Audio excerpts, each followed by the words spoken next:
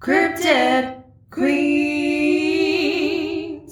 Hello, everyone. Again. Hello, everyone. Hello, Alex. Hello, my closet. I'm excited to cover more things about the Pacific Northwest. So this is Cryptid Queens. This is our mini-sode on the Pacific Northwest. There's so much weird shit that happens in the PNW. Yeah. I don't know why. It's either a hot spot for like weird cryptid stuff to happen, or maybe people here are just interested in passing on the stories. Yeah. Than in other places. But for whatever reason, there's a lot of funky legends and there's a lot of trees. Here. A lot of trees. A lot of places for cryptids to hide. Right. So I'm going to start with the Green Man of Portland. Cool. Or the legend of the Green Man of Portland. To start, there's like a 2009 art installation by artist Daniel Duford located in Portland. Oh, Tila. Bean, stay close, you bitch. Come on. Okay, anyways. So there's an art installation by Daniel Duford in Portland, Oregon. He created this sculpture called The Green Man of Portland in 2009, consisting of 2 outdoor sculptures and 8 story markers that form a poem. They're installed along 10 blocks in Portland's Old Town Chinatown neighborhood. Materials include bronze, cast concrete, and porcelain enamel on steel. According to the artist, the work's imagery was inspired by a 1970s horror comics. Duford has said of the installation, "With the Green Man of Portland, I've created a fake legend. It goes like this. Ever since Portland's founding, there have been sightings of small green archers. Wherever the archer hits someone with an arrow, her vision changes. Flowers grow from the heads of a passerby. A building called the Greenwood appears. A giant tree towers over the city. On certain nights, a great white celestial stag is spied in the skies over Portland. The legend encompasses all the variety transitory communities that call Old Town and Chinatown home.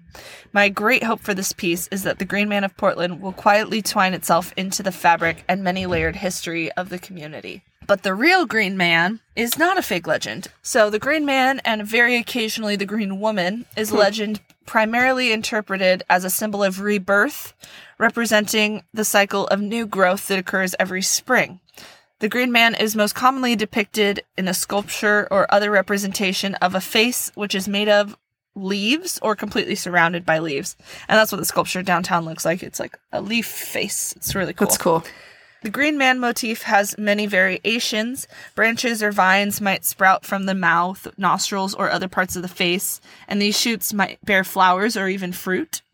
Found in many cultures, many ages around the world, the Green Man is often related to natural vegetation deities and is often used as decorative architectural ornaments. They're frequently found in carvings on both secular and ecclesiastical buildings. I think that means like church buildings. The Green Man is also a popular name for English public houses, so there's a lot of pubs called the Green Man in England. And various interpretations of the name appear on inn signs, which sometimes show a full figure rather than just the face.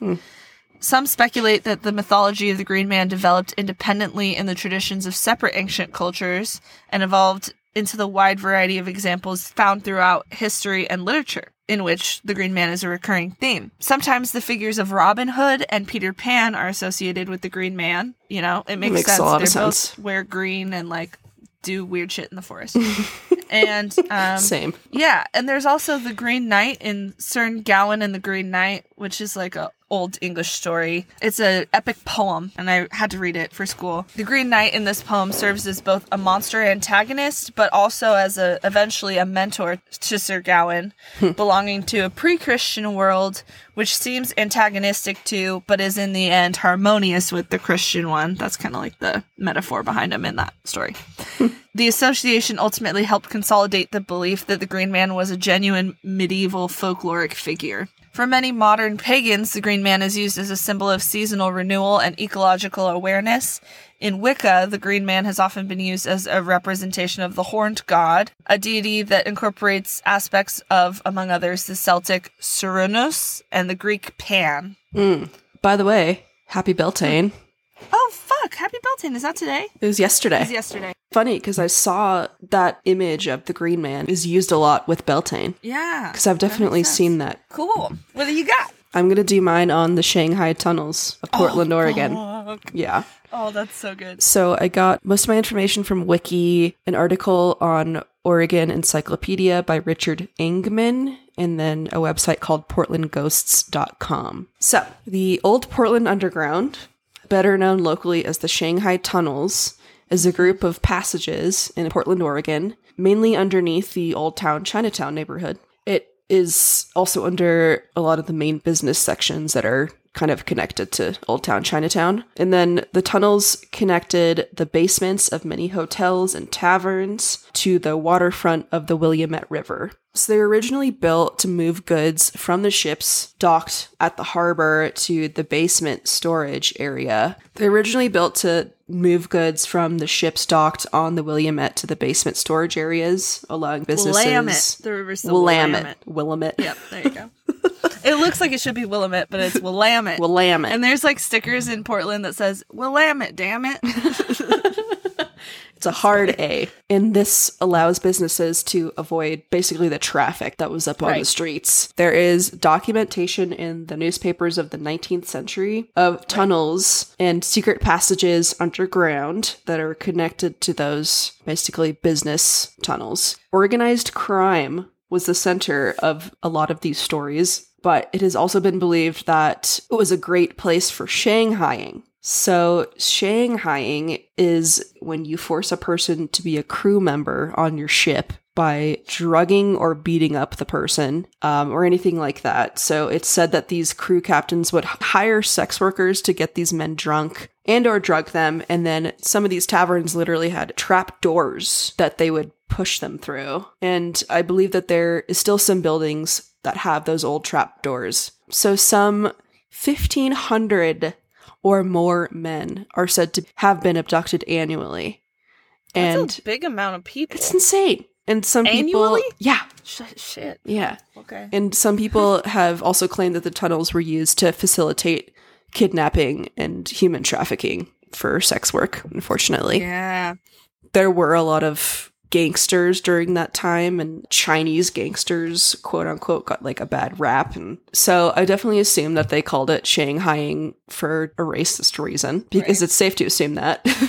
But the term shanghaiing originated because the boats that forced these men aboard were usually heading to Shanghai, China. Oh, okay. So a lot of time it was white people doing it, but then they would sail over there. Okay. China was like a huge trading partner with the United States at the time. Yeah, so in 1842, after the First Opium War, Shanghai was designated as a treaty port to which the British, French, and US came to trade. Basically, after the steamships became the norm, shanghaiing wasn't really a thing anymore because, you have machines to power your boats. So it's believed that many people never made out of the tunnels alive. People were beaten, starved, and left for dead deep in these tunnels. Gangs used the tunnels for their hideout and would often drag their victims down into the tunnels to keep them from talking to the police. Yeah, so there's evidence that the gangs even kept disobedient members in the tunnels as a form of punishment. Oftentimes, they'd leave them by themselves with no light. The tunnels are now used as a tourist attraction because supposedly it's haunted AF. So travelers report feeling goosebumps as if someone is watching them from the shadows. Many people report seeing an Asian man walking past them in the tunnels. Explorers named the spirit Sam and say that he is responsible for turning off the lights in bar basements that are connected to these tunnels. Sam also likes to move things around in the tunnels as explorers walk by. One tour guide reported hearing a voice calling out the name Sam over and over again. Because his entire group was behind him, he knew that it was not one of them. Yeah, so others report seeing quick movements of shadows, typical sightings of like shadow people, and feeling ghostly fingers on their shoulders when no one else is around. So most tunnel tourists say that Sam is a good ghost and look forward to feeling his presence.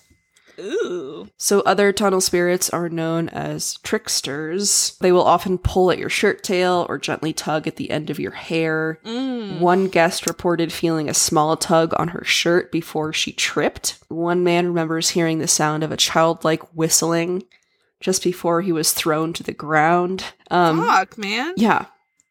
So they're definitely pretty physical. And after standing up, he turned to see who had knocked him down, and he lifted his flashlight up, and he saw that no one was behind him. Understandably so, that man reported that that was the last time he'd be visiting the Shanghai tunnels. Yeah, so that's basically the gist of the Shanghai tunnels. I just thought that was a really interesting, weird, kind of dark moment in history for Portland.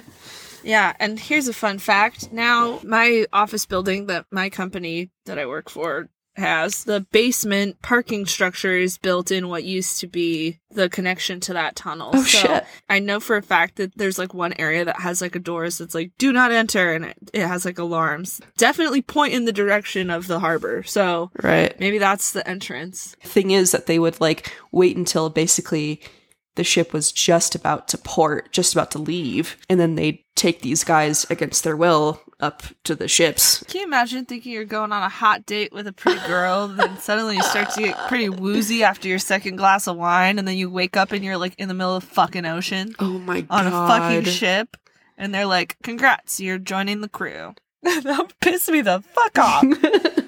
We have to do that tour at some point in our lives. Definitely should.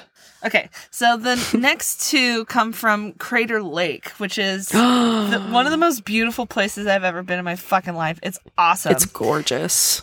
And it's the deepest lake in the United States. Did you know that? Mm-hmm. And it's like this beautiful, so blue lake that is in the middle of like a crater of a mountain that had volcanoed itself. So it has like several legends, including like a water monster and a couple other things. But what I think is even spookier are the fire spirits. They're said to have once belonged to evil men that haunt the lake's Wizard Island. So named for its wizard hat shape, the volcanic island rises 767 feet above Crater Lake's surface. So it's in the middle of the lake, and there's this like little wizard hat mountain shaped small little island in the middle. Throughout the years, people have claimed to see ghostly campfires on the island at night. Ooh. The National Park Rangers have reportedly observed campfires on the island and boated out only to find no traces of flame or smoke. So it's like random smoke haunting the middle of the lake like for no reason. Kind of like a residual haunting.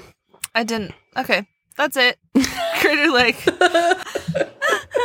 Yeah, there's not a whole lot about it. Yeah. There's another legend that I heard about Crater Lake about, like, if you go to this one area, many people have, like, taken off all of their backpacks and, like, put down all their belongings and just jumped off the cliff for no fucking reason. Oh my It's happened, like, 4 or 5 times where people that are, like, normally happy, they're with their family, like, not depressed, will become, like, what people think is possessed, and then they just, like, fling them off. Holy shit. Something flings them into the lake, and, you know, you normally don't survive. Yeah, so, that's fucking nuts. Crazy shit. I have one more.